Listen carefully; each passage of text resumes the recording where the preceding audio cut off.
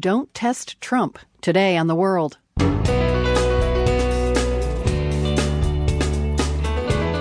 I'm Carol Hills. Vice President Mike Pence warns North Korea not to test Trump's resolve, and there's no script for what happens next. We really haven't seen an unpredictable administration making these threats to Pyongyang. It's a good test, but it's a dangerous one. Plus, Turks vote by a narrow margin to expand their president's powers. But questions remain. How do we proceed when the country's clearly polarized and when all the major economic centers seem to have voted no? And an Iranian American finds a home in the U.S. Army.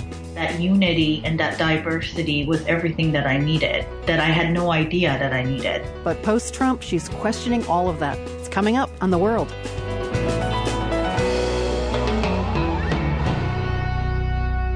I'm Carol Hills, and this is The World. Thanks for being with us on this Monday. Lots happening around the globe today, from the Boston Marathon just down the road from our studios to the ongoing tensions over North Korea's nuclear program. We'll have more on North Korea later in the show.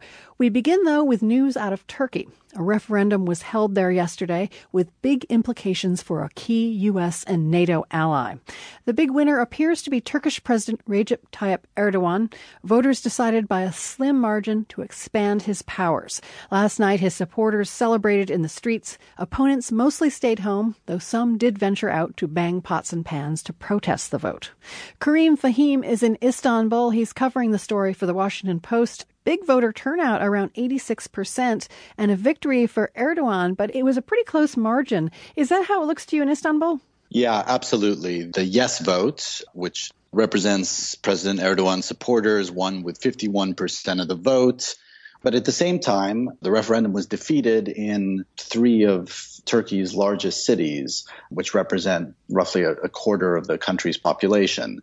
There was significant resistance to this proposal. And that was Istanbul, Ankara, and Izmir? Exactly.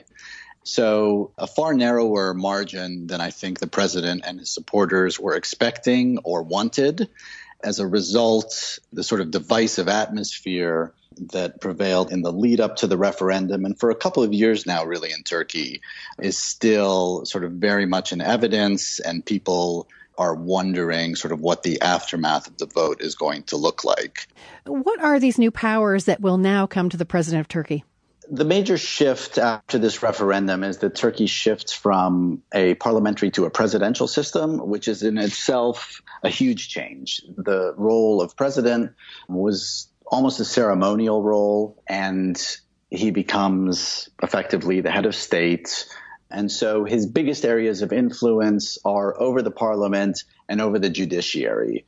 And the parliament also loses much of its oversight role over the president. Of course, this referendum comes after the attempted coup last summer, hundreds of thousands of people losing their jobs, 47,000 other people in jail post-coup attempt. Where does this leave the opposition in Turkey? In a very weak state. You know, the opposition parties, after the result last night, quickly said that there had been irregularities.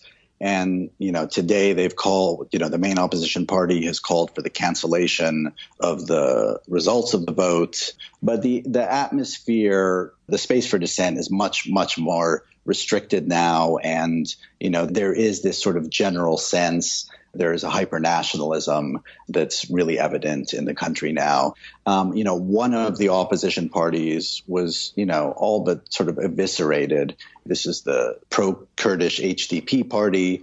Its co-founders have been arrested. Members have been arrested. And that party was supposed to play really sort of a critical role in opposing the referendum. And so that voice was sort of eliminated. Remind us how critical Turkey is to the U.S. as an ally and how this referendum vote could affect that. Turkey is a critical part. It has become an especially critical partner in the last couple of years because of the ongoing conflicts in Syria and Iraq and the fight against the Islamic State. The U.S. depends on Turkey as a military partner, and Turkey has also become one of the largest hosting countries for refugees from Syria, which is very important for the Europeans who are anxious for those refugees not to travel to Europe. So it's a big deal. So it's a big deal.